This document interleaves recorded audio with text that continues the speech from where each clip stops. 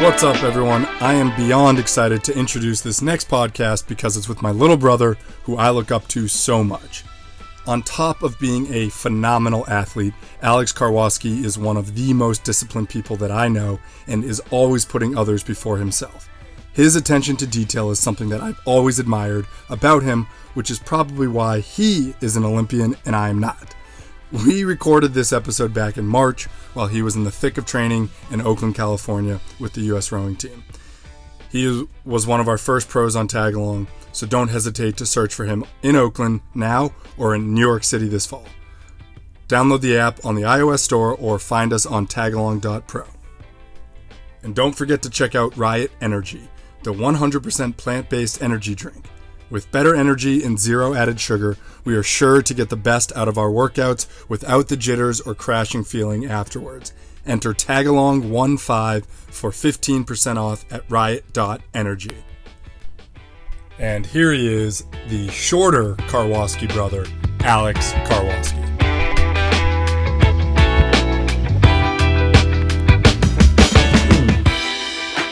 All right. How are we doing, everybody? Welcome to another podcast here at Tagalong. My name is Nick Karwoski, and we got our co-host Scott Del Vecchio, as well as the one and only, my little bro, Alex Karwoski. Here's his little intro for him. Alex is a professional American rower. He grew up in New Hampshire and graduated from Cornell University. Alex is an 8-time national team member and was the 2019 U.S. Rowing Male Athlete of the Year. He sat bow seat in the men's 8 at the 2016 Summer Olympics that placed 4th. He is currently training for the 2021 Tokyo Olympics. He carries the utmost discipline and integrity into every workout. And all jokes aside, as I'm sure there will be many, any chance I get to work out with Alex, it is without a doubt one of my favorite workouts. I am very lucky to have him as a little brother, as I definitely look up to him in many regards. So thanks, Alex, for doing this. Thanks for your time. Thanks for having me. Always a pleasure. Yeah, I for the amount of time that I've known Nick, I've heard plenty of good stories, and I think like this is a good way to kind of kick things off, and it's nice, but we've always kind of talked about where we kind of came from, you know, our backgrounds in sport in high school, and he always mentions how both of you were opposite at each other's sport, like how, like in high school you were the better runner and he was the better rower, and then you guys flip-flopped for college. Can you tell me a little bit about that and the story of how you basically ended up being one of the best rowers in the U.S.? I mean, that might be a stretch, but no, it certainly started way back. Nick went off to boarding school. He's 2 years older than me, so when he left, I was in 7th grade, going into 8th grade, so going way back here, and I told my parents, no way in hell am I leaving Hollis Brookline. You know, I love my friends, I love my stuff here, all this stuff. Of course, I visited Nick once at Groton and was like, yeah, I want to go here. This looks like it's going to be way more fun. So then applied, got in, probably because they said, hey, Nick seems to not be too terrible. Like his brother could be, 90%, and we'd still take him. So then freshman year, ran cross country in the fall. Was good, not great. Had grown up running and stuff. Played basketball in the winter, JV basketball, love it. Still probably the most fun sport of all the sports I've done. But obviously a lot more people play basketball than row in the world. And then in the spring, since there was no track team, I figured, well, rowing is what Nick had started doing the year prior, and it's kind of like running, except it's on the water and not at all really involving the legs moving, except for, up and down, not really moving on a track. Right. But fell in love fairly quickly, didn't take it super seriously. Of course, in high school, we only rowed for about 10 weeks a year, and only raced for 5 of those. But come junior year, the year after Nick had graduated, cross country was going great. Rowing was going better, though, and so quickly realized that, hey, I could maybe do this in college. And so, started to take it a little more seriously. I started high school, I was 5'7", 111 pounds or so. And by junior year, I was a whopping 5'11", about 152 pounds. So I still wasn't turning too many heads physically. But I like to say that I just must have had that stick-to-itiveness attitude that the coaches either hated or loved. But either way, they knew they couldn't get rid of me. And and here I am. Stick-to-itiveness, that was a word that you learned at Cornell, right? That was yes, certainly. That is a patented Ivy League. Yes, but for transfer students only. Yes. Right. Well, that actually segues here. So you went to Trinity. We'll just do full disclosure. You wanted Dartmouth, didn't get Dartmouth. You got Trinity, and then transferred out and went to Cornell. And they say, because I remember the day you got in, I was just being super annoying but also very proud and probably quoting The Office about the Cornell. Ever heard of it? But they do say that Cornell is one of the hardest Ivies to stay at. And you've always been interested in engineering and architecture. And what was it about Cornell? How did you even approach transferring? Was it more about Cornell? Was it more about rowing? Just walk us through that a little bit. Yeah, Trinity, everyone that knows me brings up that I, bailed on Trinity and wow, what a step up. Trinity was fantastic. I actually went there without the intent of transferring. I really, Trinity College is a phenomenal D3 athletics school, but also as a liberal arts college within the NESCAC, it's got plenty of, top tier programs. Unfortunately, at the time, I started there in the fall of 2008. They did not have a 4-year undergraduate engineering degree. So what I was looking at was a 5-year partnering in the 5th year with Rensselaer to get any sort of engineering certification. And so that didn't really interest me. And then, of course, I showed up for cross-country preseason, sort of being a walk-on, but they knew that I had a background with cross-country.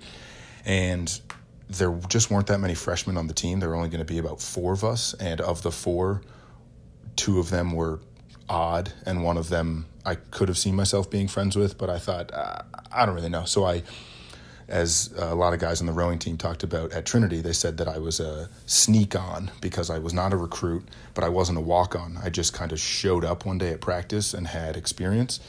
And then, decided probably a month or 2 into Trinity. So got there mid-August. By, the end of September, early October, I said, you know what, I might as well apply to transfer.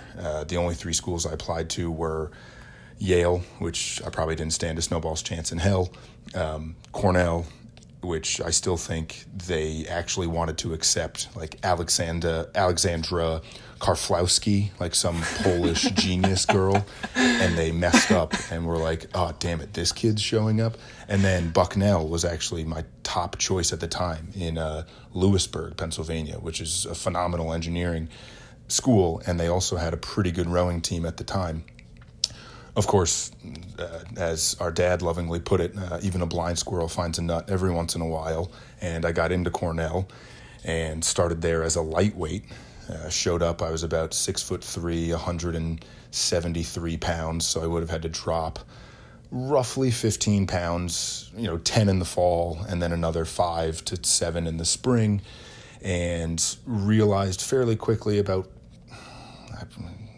6 weeks in, I was like, I don't know if I'm going to be able to do that, nor do I want to, per se. Yeah.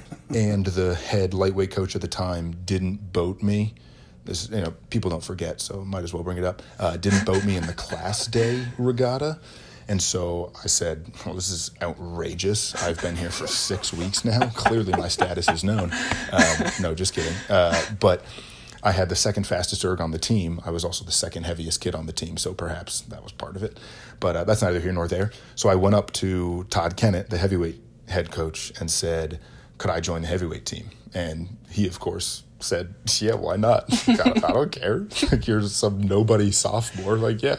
And fell in love with his program, his guys, and just the way they approached everyday practice. I wasn't that good. I wasn't that big. I wasn't that strong. But the couple of sophomores that I don't know, kind of clung to ended up being incredible guys and still some of my best friends to this day. And they just kind of dragged me along. And that was when I went from freshman year at Trinity, I went 6:29 on my 2K. And then sophomore year at Cornell, I went 6:09. And so that was kind of the big leap. What was the current star time for 2K at Cornell? Like, what were the top guys in 1V going? The top guys at the time when I showed up there, the top senior, Drew Boston, he ended up that spring, he went 5:57. He was the phenom, this kid from Iowa. He was the 7th seed of the varsity. They ended up incredibly winning a bronze medal at the IRA. I had a seat race for the varsity and got absolutely shellacked by another senior. And actually, when I ended up making the Olympic boat, and then actually when we qualified it in Lucerne in 2016, that same man who had beat me, 6 years ago, would have been spring of 2010, he sent me this really nice email that was congratulatory and, wow, like all of us here from the class of 2010 are, so proud of you. And honestly, like, can't really believe it because quite frankly, when I seat raced you, I dominated you. So now I like to think that, I can go around telling people, and it is what it is. I'll take it. It's super fun, like, going back and listening to everybody's, like, high school and college stories because they're so ridiculous, and everybody, like, can look back and say, like, oh yeah, I beat that guy one time when we were 13 and then now he's an Olympian or whatever. No, it's really interesting. Yeah.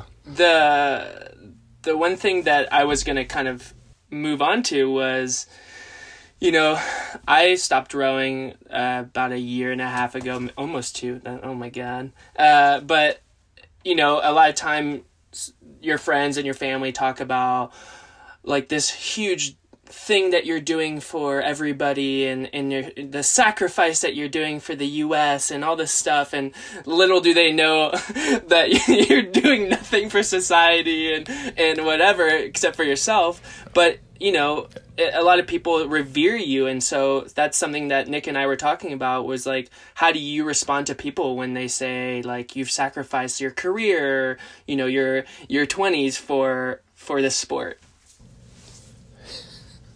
Yeah, maybe this might be a better question for my now fiance. Knock on wood, she stays my fiance. She may have some more candid insight. But no, I've always said, I remember back after making my first senior national team, 2013, went to Korea, ended up in the C, the CAT final, as Glenn O'Howe would say. Not where you want to be, but was in Oklahoma City training with certainly a development heavyweight squad. And a reporter came and wanted to do this big expose on us and all this. And I thought, this is just absurd. Like, what a ridiculous concept here. And one of the quotes that I gave that I'm still to this day probably the most proud of my media prowess to give this quote was, every day I'm making a conscious choice to be here. I'm not sacrificing really anything. I mean, I have missed my sister's wedding, one of my sister's wedding. I missed my goddaughter's baptism. Again, yes, when you write them out in a list and read them, you think, wow, what a horrible life. But when you look at all the other things and all the choices I've made and the opportunities that rowing has really, given me, I didn't necessarily deserve any of these opportunities, but rowing has really been a godsend as far as opening up these avenues, and not just the international racing experience and getting to put on, sometimes as silly as we look, but putting on the USA uni and going out there. And, the few times I've gotten to stand on the podium, never gold, so have not heard the national anthem and teared up or anything, but 2017 to win a silver medal at the World Championships in Florida was pretty awesome. And again, a conscious choice to come back post Rio, post, yes, 4th place disappointment. But again, I didn't have this burning desire to prove really anything to anyone. It was more of, I need to prove to myself that I'm better than I have shown. And of course, I'm not rowing the single. I'm not going out there and telling people that I'm the boat mover. It's very much, I like having and relying and getting to lean on these other guys, because that's what makes it fun. And obviously the social aspect of some of the best friends I've made have been from rowing on the national team. And I still have an open bid out there to 3 of my best buddies that if they name any of their children after me, not after their great-grandfather or their uncle on their maternal side, if they name their kid after me, Alexander Karwoski, whatever, I will figure out a way to support that child through their collegiate endeavors. And for the dozens of listeners that are going to hear this, now it's in stone. So, I mean, preferably I get to know them first, but even still, yeah. So the contingency is if you don't like them, then you don't have to pay for it. Well, I think if the kid... Oh, no, I won't get into that. No, yeah, sure. I'll figure it out. No, it's funny that you mentioned that. I was just going to finish off, Nick, real quick, that I think it's all about perspective and words. And I think, like, it's like anything, like, we choose to make these decisions. We choose to do everything that we do every day. And ultimately, we should just call it a priority versus any sort of sacrifice. So go for it, Nick. Right. So you've obviously been a big part, and as my brother, in building Tag Along, and you mentioned the social part of rowing. Outside of what you do with your team, with your own training, you've worked with a couple different people, a couple different athletes at Tag Along. What's something that resonates with you? Why are you okay with being on the platform other than just feeling guilt-tripped by me? But what is something or that you like to do? You clearly have a wealth of knowledge of not only the people, but what it takes to compete at this level. You've, like I said, you've worked with a couple different people. What is something about Tag Along that does that you enjoy? Yeah, just shameless promotion here.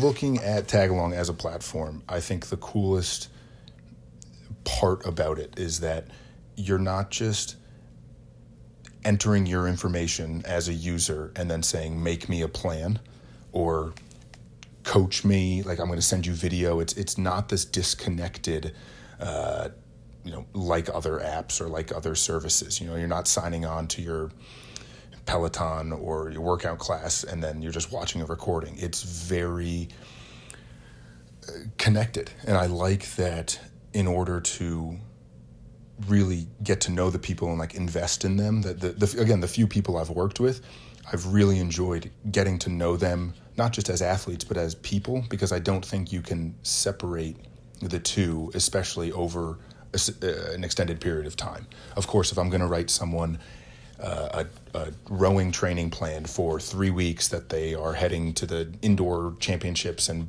ripping a 2K, yeah, they don't really need to tell me much about their outside life. But for one of the guys I'm working with now, it's already been 6 months, and I hope it's going to be at least another 6 months. And this is a kid in high school, and I'm learning about the classes he's taking and his SAT, ACT prep, and his weekend vacations going skiing, and kind of factoring all that in. And I think Tag Along, really the coolest opportunity is that you get to know these people.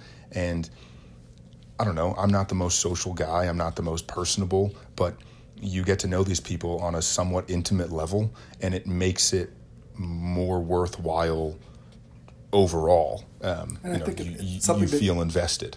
Something that you've said to me is like, talking about sacrifice versus priority, like you get to say to this person, like, yeah, if you didn't do these things that we've talked about, like you need to hit these times if you're serious about competing at this level. Like if you really do want to do this, these are the things that are going to help you get there. And maybe not guarantee, but at least help you. You got to do the bare minimum. You got to put the work in. So that's cool. That's the whole with tag along with these pros that you're reaching out to. And again, calling myself a professional rower, again, whatever. It is what it is. But I've made more money in my rowing career than you have, so. Yeah. Absolutely. Nearly infinite. Turns out bronze medals from World Cups don't sell for that much, but that's another podcast.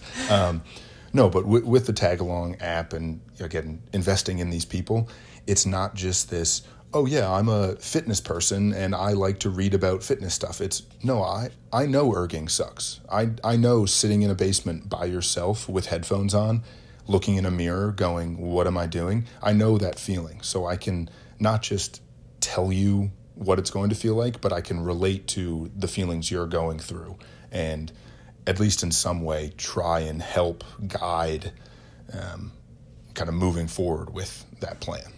That's awesome. Yeah, it's super intimate, like you said, and it makes it very. It just helps. It makes that person understood and makes them realize what they're getting into and what it takes to accomplish anything. So my next question for you is, obviously this is your second quadrennial, if you want to call the last 5 years a quadrennial, but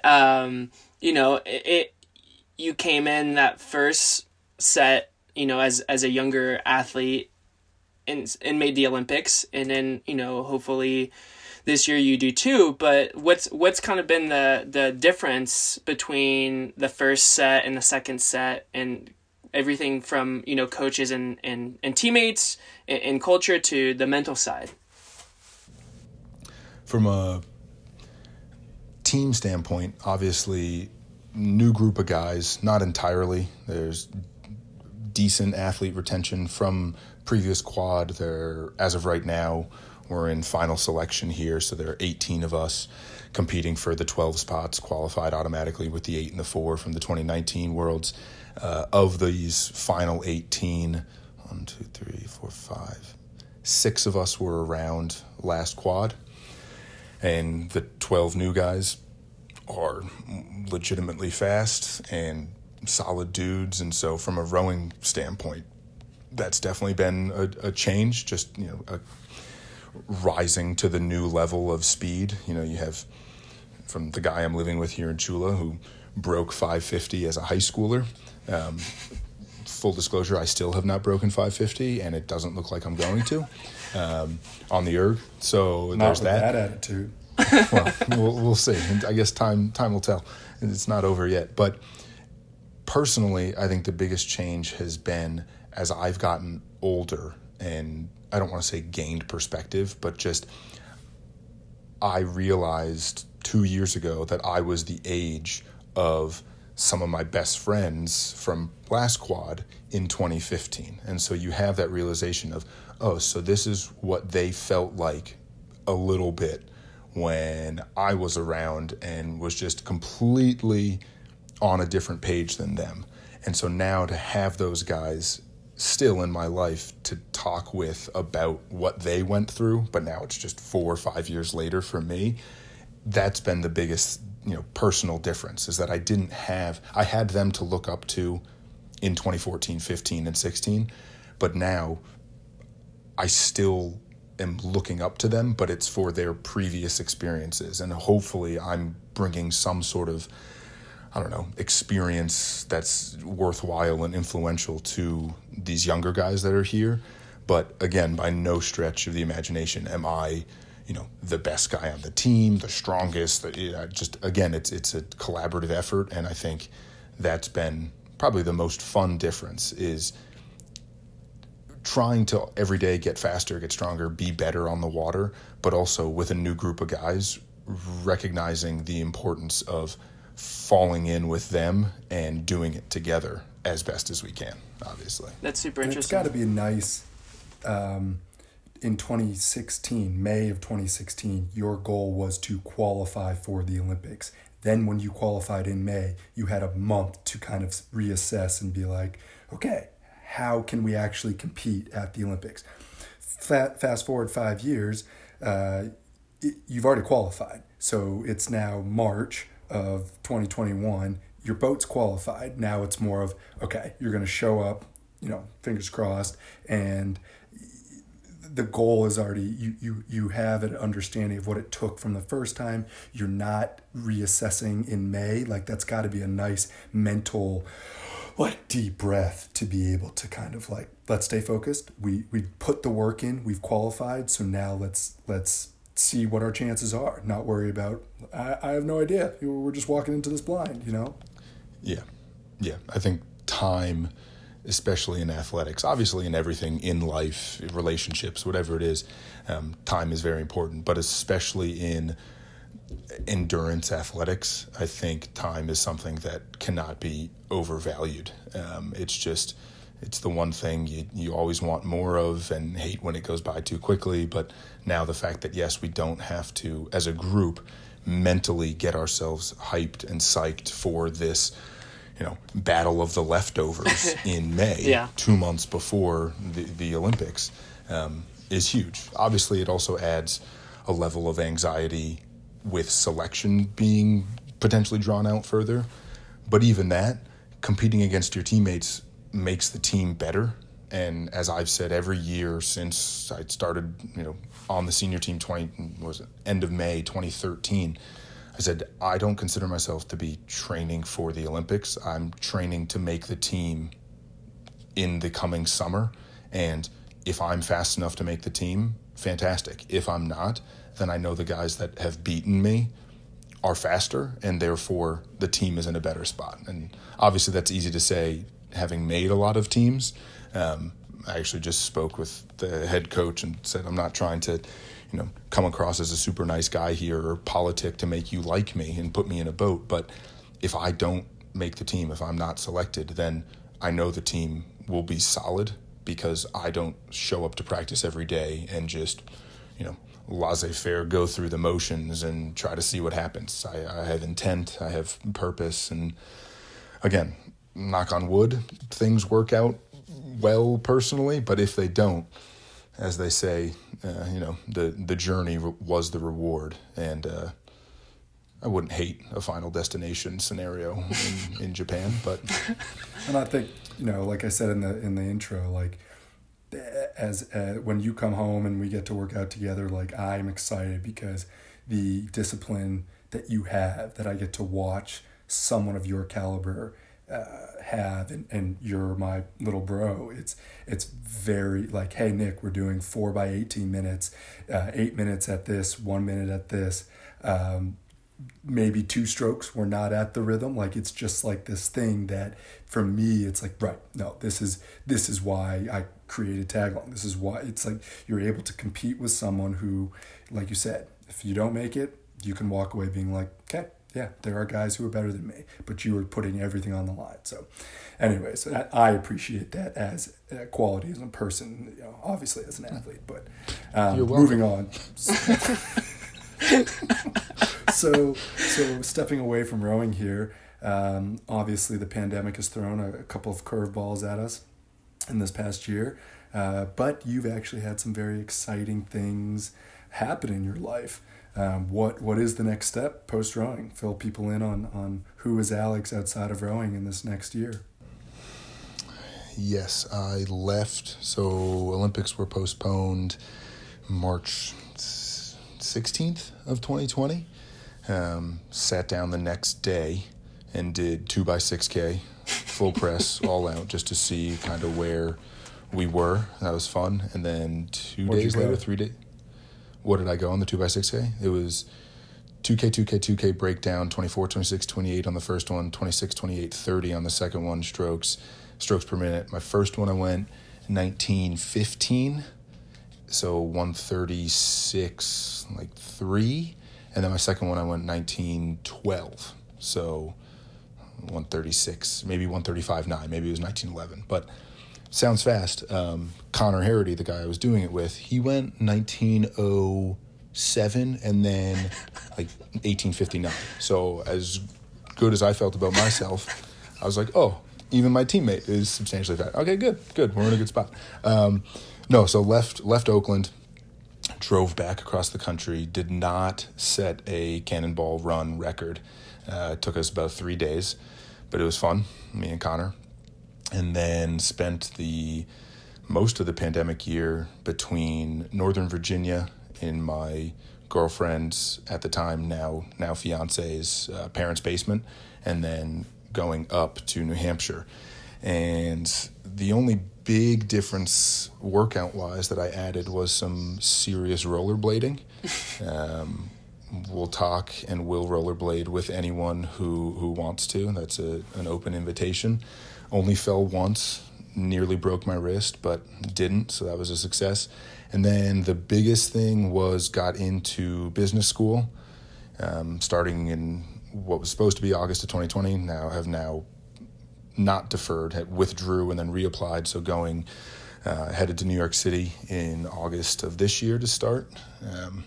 And hopefully, as our dad lovingly puts it, we'll start contributing to society sooner rather than later. And then probably the biggest thing personally was I got engaged.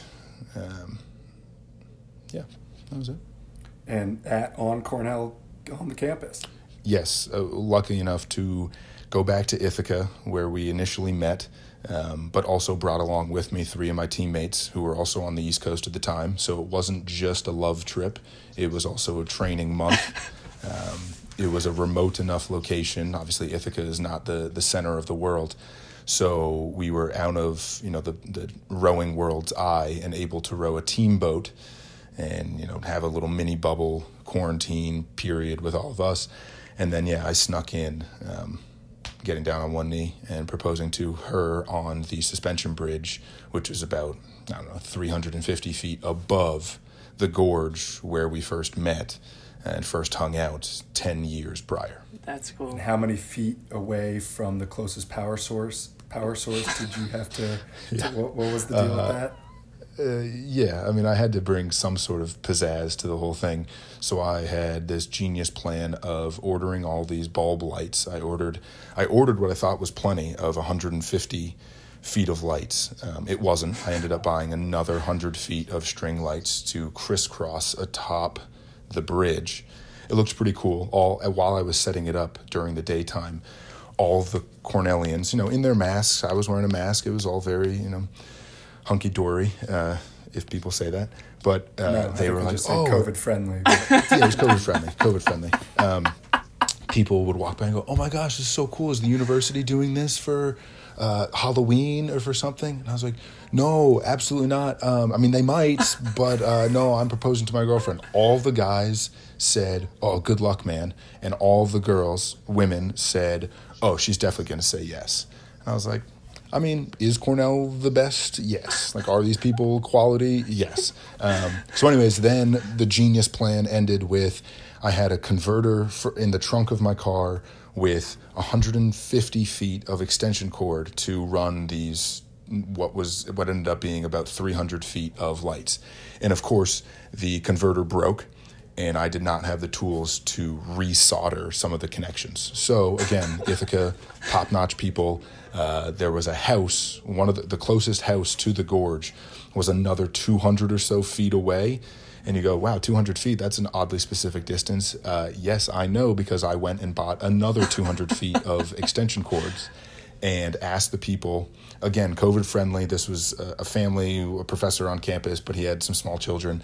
And as soon as I used the words proposing, met below the suspension bridge, they were like, oh, whatever you need, let us know, blah, blah, blah. So just needed an outlet from them. They ended up watching from their outdoor porch there and clapped afterwards. It was good. It was a good time. That's awesome. And I couldn't be happier to gain Ava as a sister-in-law. She is just a wonderful, brilliant,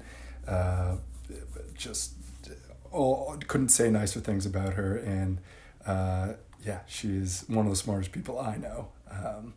And very much looking forward to you guys spending the rest of your life together. Well, Alex, thank you very much for your time. We've been ending our Tag Along podcast with a couple of rapid fire questions. So here goes nothing. All right, what's your go-to snack? Pretzels and orange juice. Secret hobby or interest? I mean, I still play with Legos and spend at least 20 minutes a week looking at, sets on sale, any places, go into any grocery stores or, Walmarts or anything like that and have to go to the toy aisle. I'm not a monster. If you could tag along with one athlete, who would it be?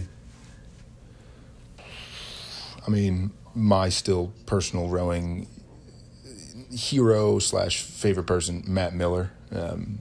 He's the man still. Cool. And the last one is, what's your favorite quote or advice?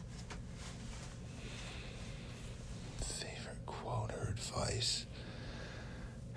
Probably something like, a poor craftsman blames his tools. Just kind of, no excuses. You work with what you have.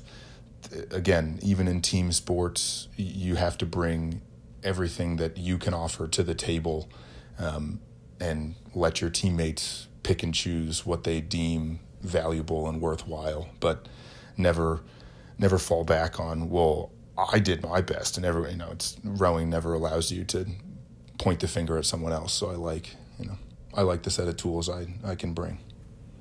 Yeah, it really is the ultimate team sport, and for me being a little more on the social side and you being a little more introverted, it is funny that I ended up running and the ultimate individual sport, and you ended up doing the ultimate team sport. But again, Al, thank you so much, man. Always love talking with you, hanging with you, working out with you, whatever it is. So appreciate you making the time. Yeah, thank you. And hopefully see you soon. Yeah, thank you guys. Appreciate it.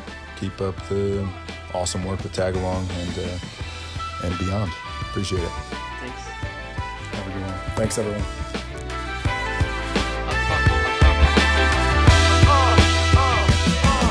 And that's a wrap for episode 9 of the Tag Along with a Pro podcast. Thanks so much to Alex for taking some time away from training and selection back in March to speak with us and talk a little bit more about his career and his path.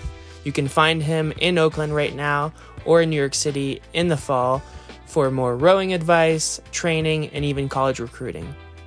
Don't forget to download the app on the iOS App Store under Tag Along with a Pro.